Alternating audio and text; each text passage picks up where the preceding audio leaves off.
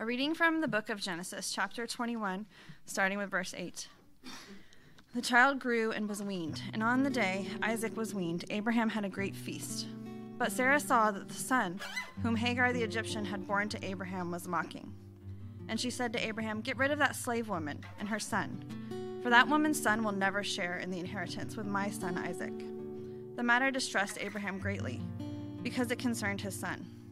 But God said to him, "Do not be so distressed about the boy and your slave woman. Listen to whatever Sarah tells you, because it is through Isaac that your offspring will be reckoned. I will make the son of the slave into a nation also, because he is your offspring." Early the next morning, Abraham took some food and a skin of water and gave them to Hagar. He set them on her shoulders and then sent her off with the boy. She went on her way and wandered into the desert of Beersheba. When the water in the skin was gone, she put the boy under one of the bushes.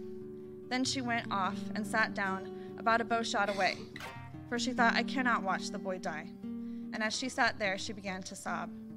God heard the boy crying, and the angel of God called to Hagar from heaven and said to her, "What is the matter, Hagar? Do not be afraid. God has heard the boy crying as he lies there. Lift the boy up and take him by the hand, for I will make him into a great nation." Then God opened her eyes, and she saw a well of water. So she went and filled the skin with water and gave the boy a drink. God was with the boy as he grew up. He lived in the desert and became an archer. While he was living in the desert of Paran, his mother got a wife for him from Egypt.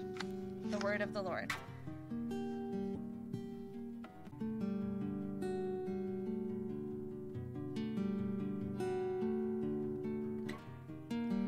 A reading from Paul's letter to the Romans, chapter 6, starting with verse 1.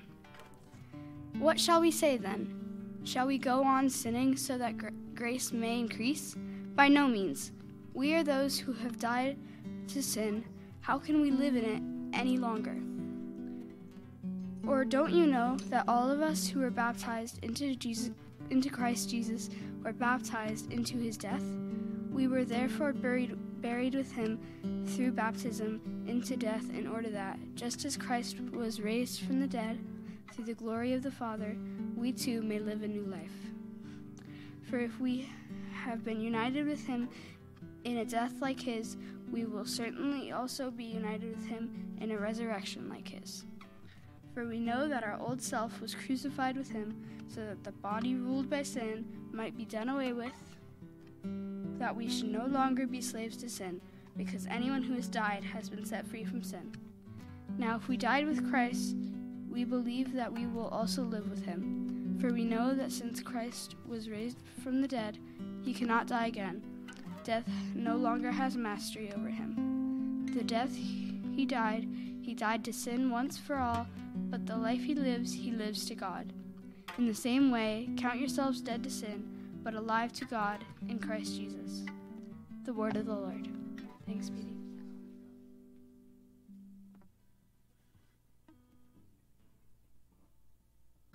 The Gospel according to St. Matthew. Glory to you, Lord Christ. The student is not above the teacher, nor a servant above his master. It is enough for students to be like their teachers and servants like their masters. If the head of the house has been called Beelzebul, how much more the members of its household? So do not be afraid of them, for there is nothing concealed that will not be disclosed, or hidden that will not be made known. What I tell you in the dark, speak in the daylight. What is whispered in your ear, proclaim from the roofs. Do not be afraid of those who kill the body, but cannot kill the soul.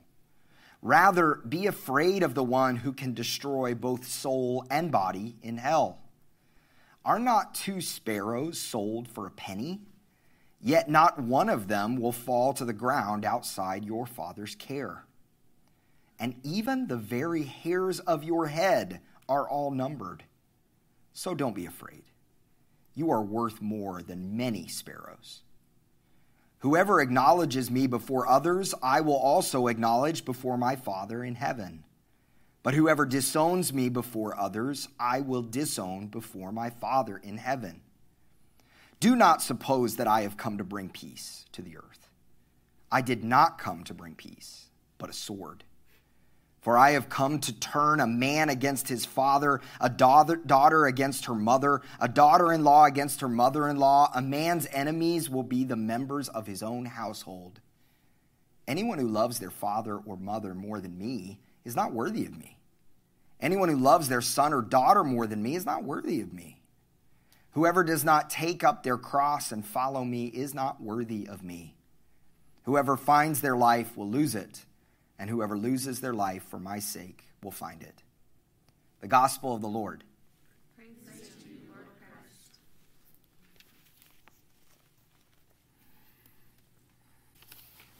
Good morning, everybody.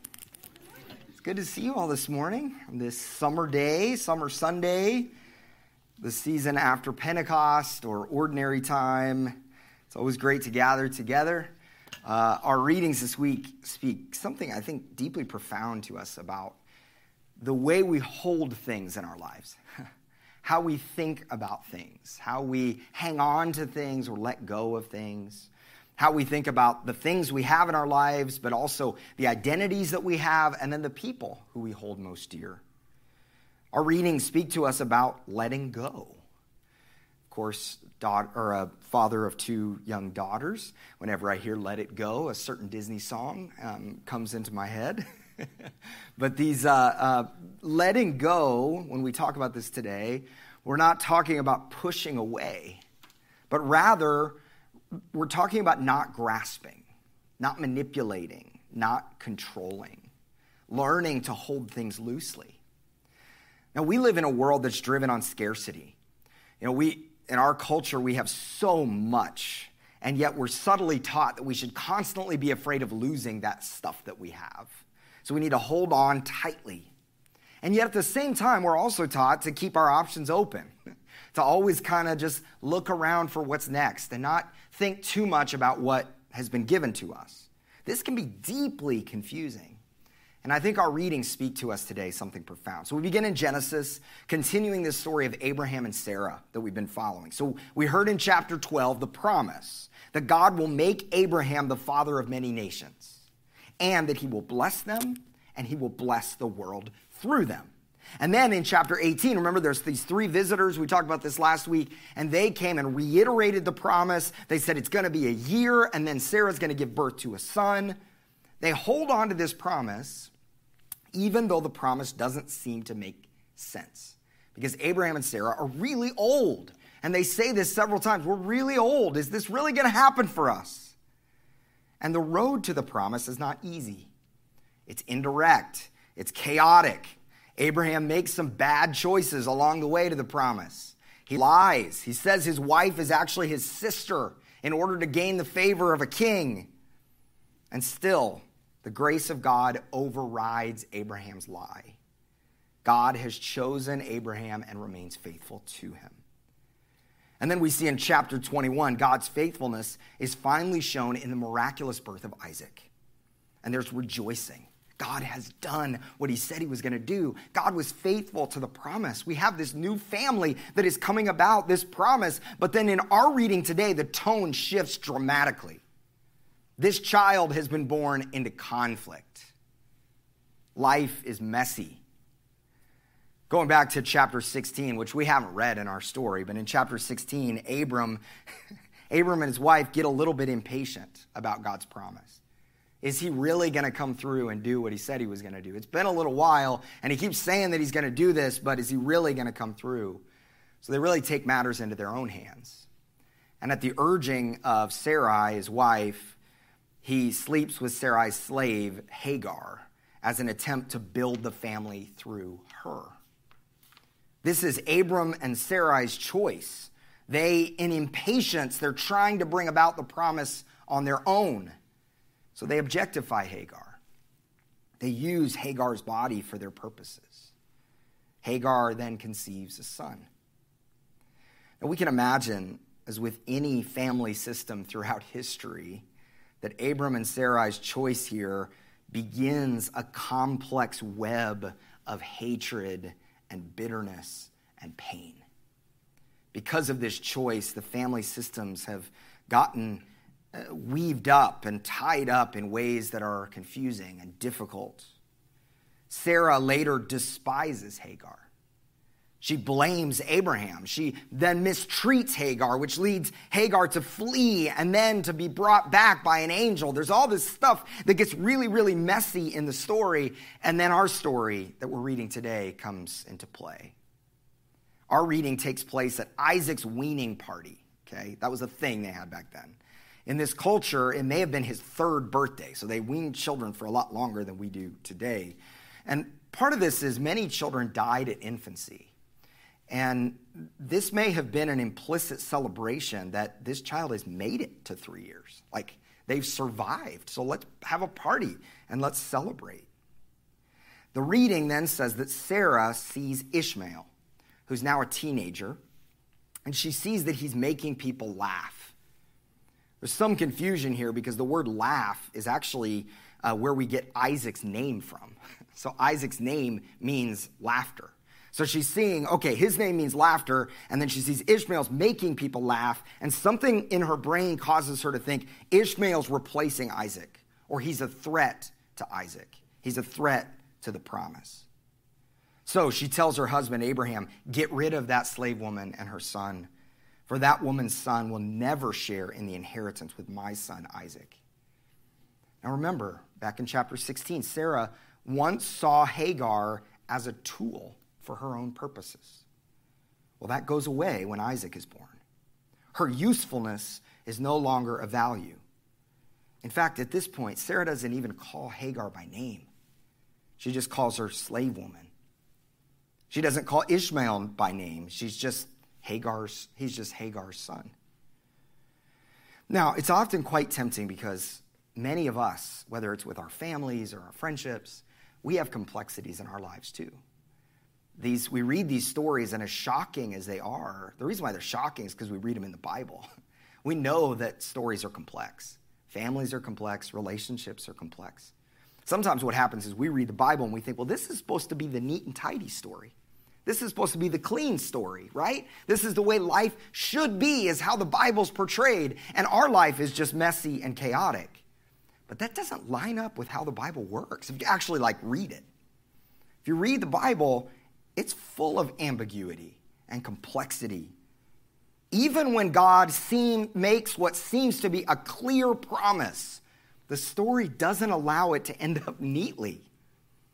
However, there's one clear thing through this.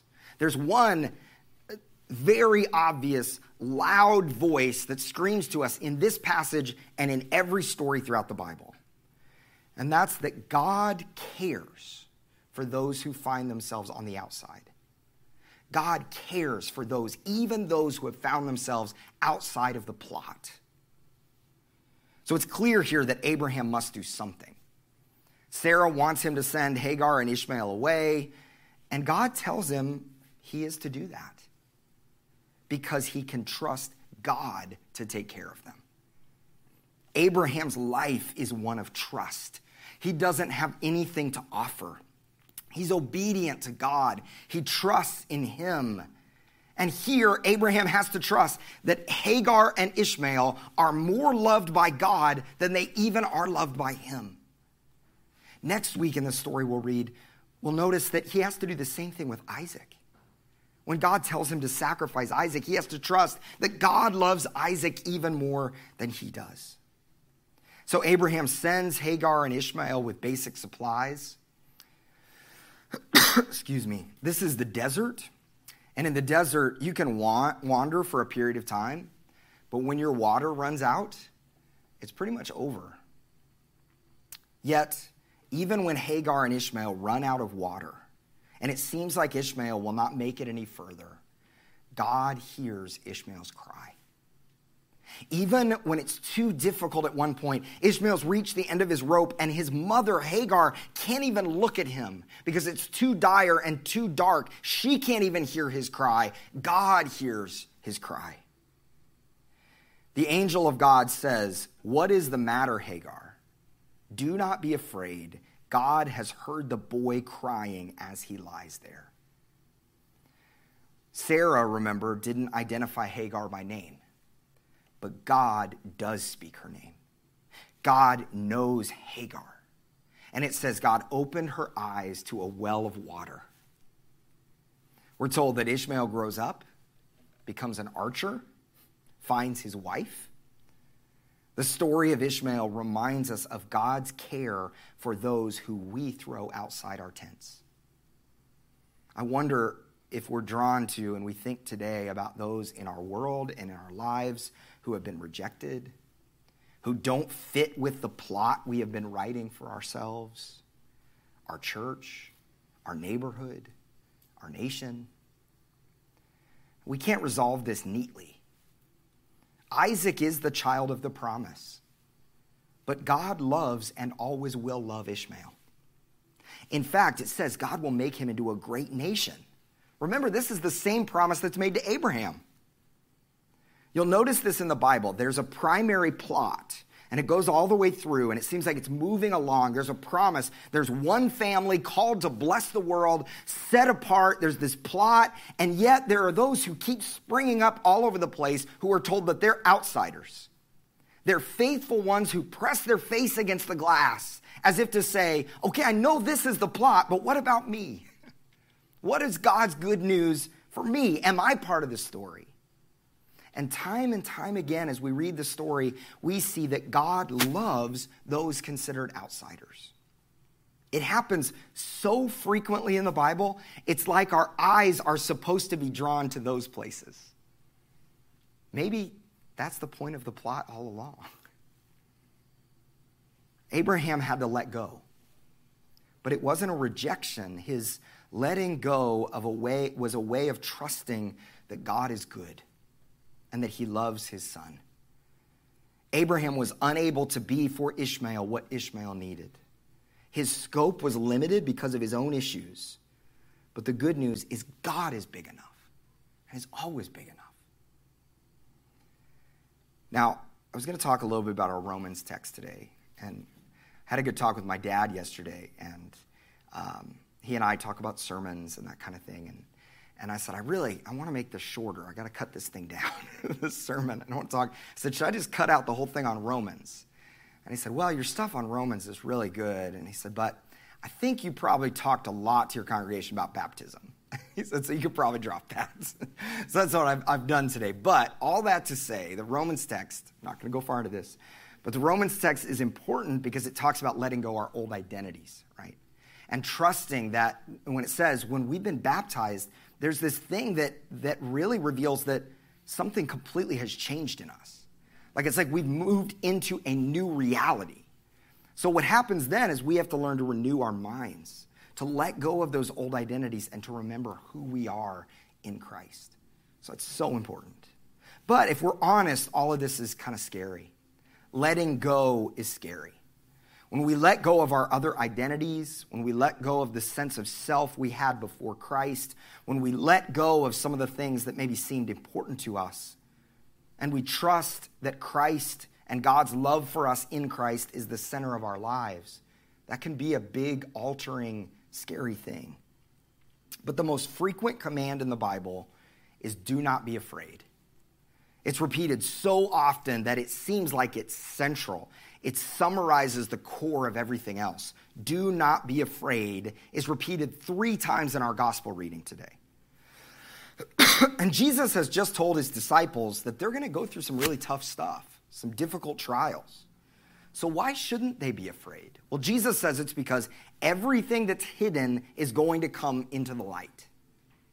I know you all know this, but there's so much in our world to grieve right now. And everything feels really complex. There's such complexity. I've been watching with Lucy. We've been going back and watching this show, The Good Place, as a show on... You guys are watching that too. Okay, see, it's the Holy Spirit is really what it is. But one of the things they come to grips with as time goes on is trying to figure out, okay, they believe there were simple rules for who gets into the good place after they die and who gets into the bad place. And then as time goes on, they realize the world is way more complex than we thought.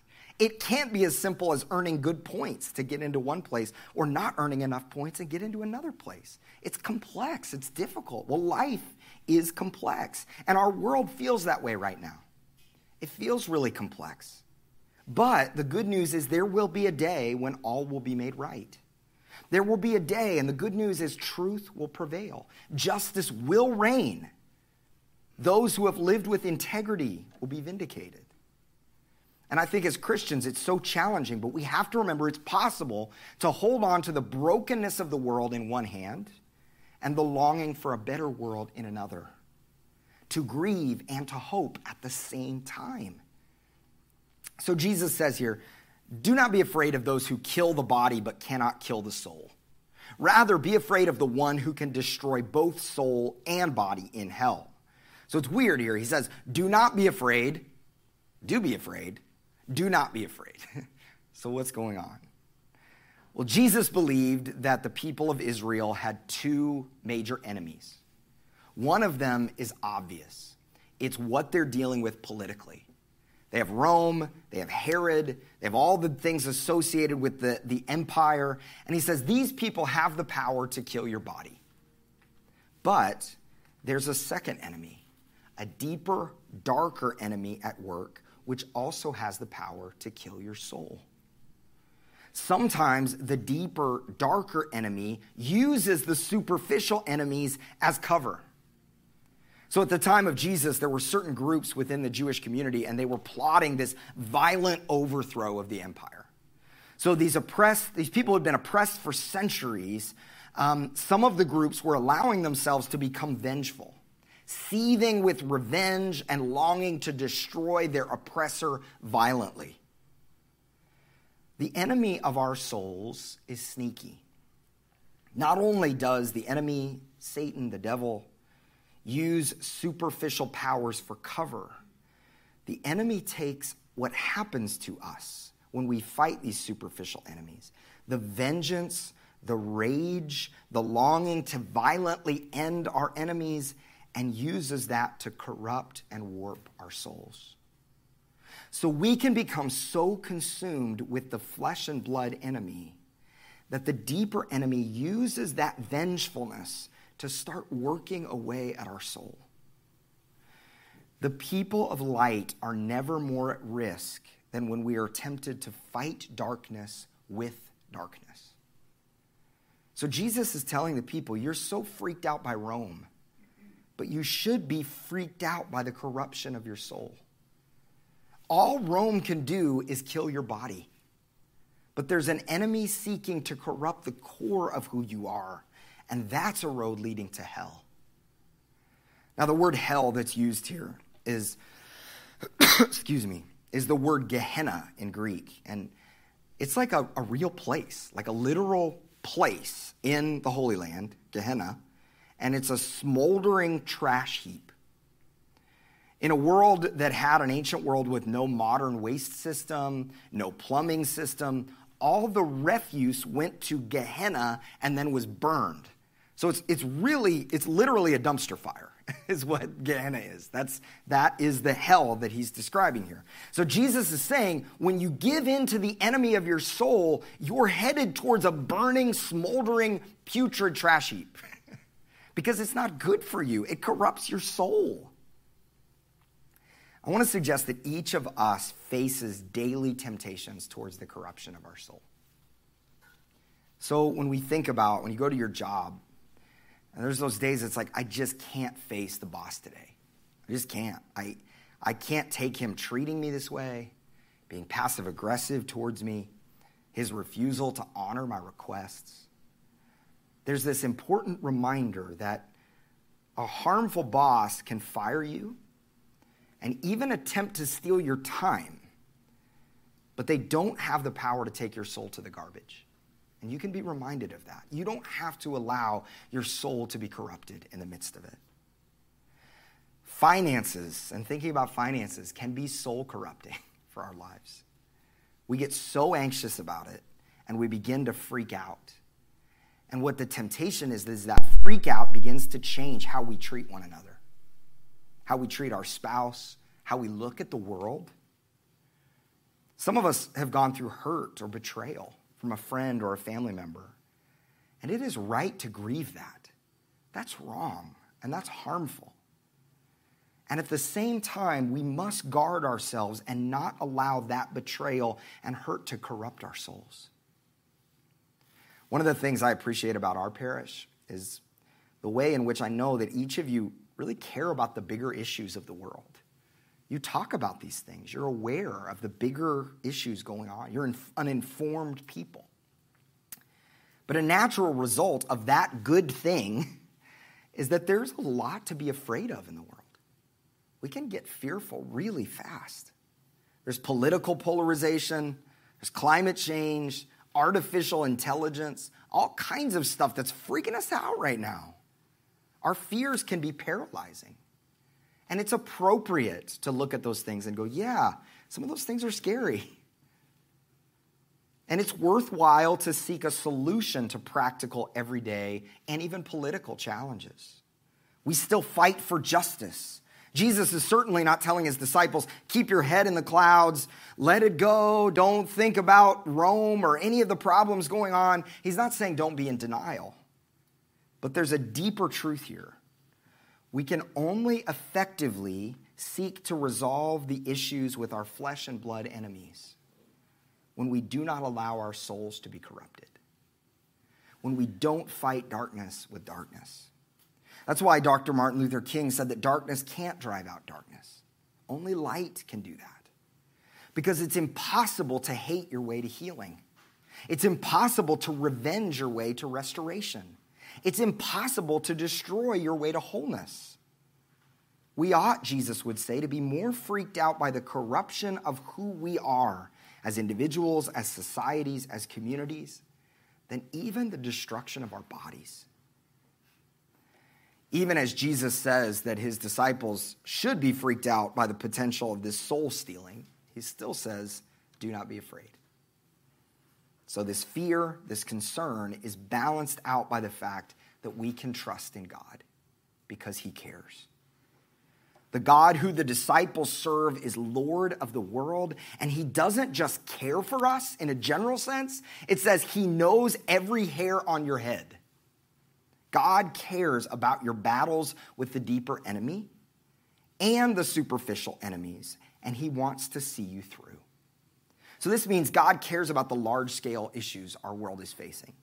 God cares about the troubles that our kids have at school. God cares about the migraines that you suffer from. Yes, there are more important things in the world than a migraine, but God cares about every hair on your head. God cares about everything. Verses 34 through 39 are uniquely challenging. And as I read them even today, I was like, whoa, that's startling. Because at first blush, they don't look like Jesus' words. Remember, Jesus is the one who promises peace, right? He says, turn the other cheek and walk the second mile. And he's the Sermon on the Mount and all this stuff. And here it seems like he's saying, hey, when I come, I'm going to turn families against each other violently. What? Is Jesus anti-family? Has he come to turn our families against each other?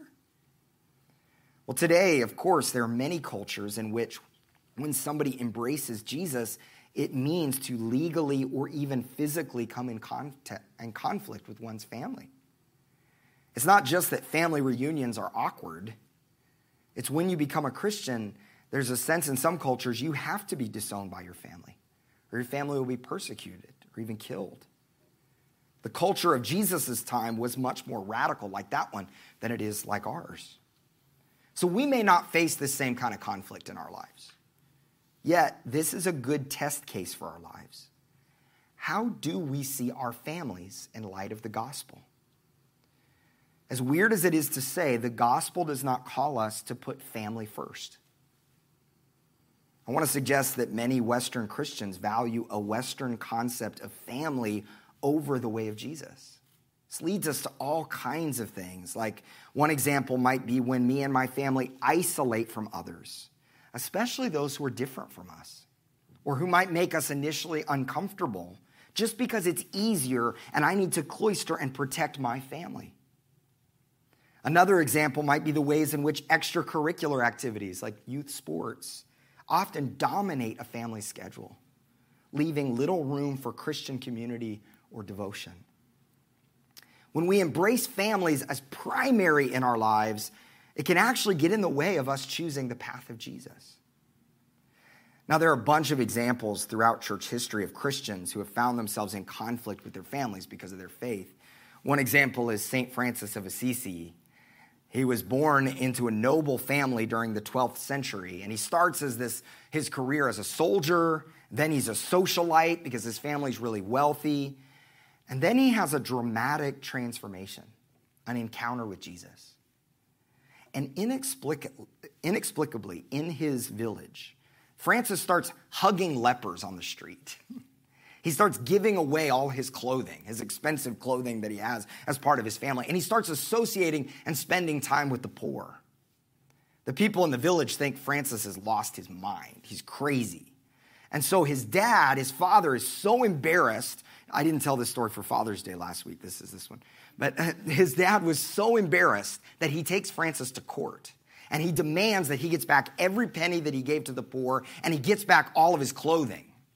So what Francis does is he stands there in front of the court, and he begins to take off all of his clothing until he's standing there naked before the judge. And he says, "Until now, I have called Peter Bernardone my father on earth. From now on, I desire to say only, our Father who art in heaven." Francis left the court and devoted his whole life to loving God and loving others. I don't give this today as a prescription. This is a dramatic example. But Francis's calling led him into direct conflict with his family. So does this mean we don't love our families? Of course not. In fact, Christians are to embody the love of God for our families. Those of us who are parents are uniquely called to steward the lives of our children to the glory of God. In fact, many of the apostles in the early days of the church took their spouses with them on their travels. Jesus is not anti-family. The point is to ask, what is the central lens through which we view our lives? What is the central thing in our lives? Because if family is our primary focus, we're going to see everything through the lens of our family. But if Jesus is the center of our lives, including our family life, everything comes into proper perspective. The way of Jesus is world-altering. It's not an add-on in our lives.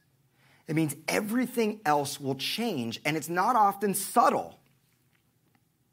Behavior patterns will change. Habits, comforts will all be challenged as we move closer to Jesus. But perhaps when we see our family life through the lens of the perspective of the kingdom of God, even though it's difficult, it may actually bring about the healing in our families we so desperately long for. Perhaps, as another example, when we see our career through the perspective of the kingdom of God, not as a thing that validates us, but as an instrument through which we can speak life to the world, maybe we become more satisfied at work. What if money was not about just what I could buy next, but how I could be the best steward of what God has given me? And in times of lack, when we don't have money, we can be reminded we're dependent on God and not on money. Jesus says that this is about losing your life and then finding a glorious new life on the other side, which is so much better than anything any of us could have ever anticipated. So may we learn to let go today of those which God says to release, knowing that God loves more than we ever could, of those things that are out of our control, letting go of sin and the false identities that we hold on to. And may we know that our lives in the world are in better hands with God than they are with us. Amen.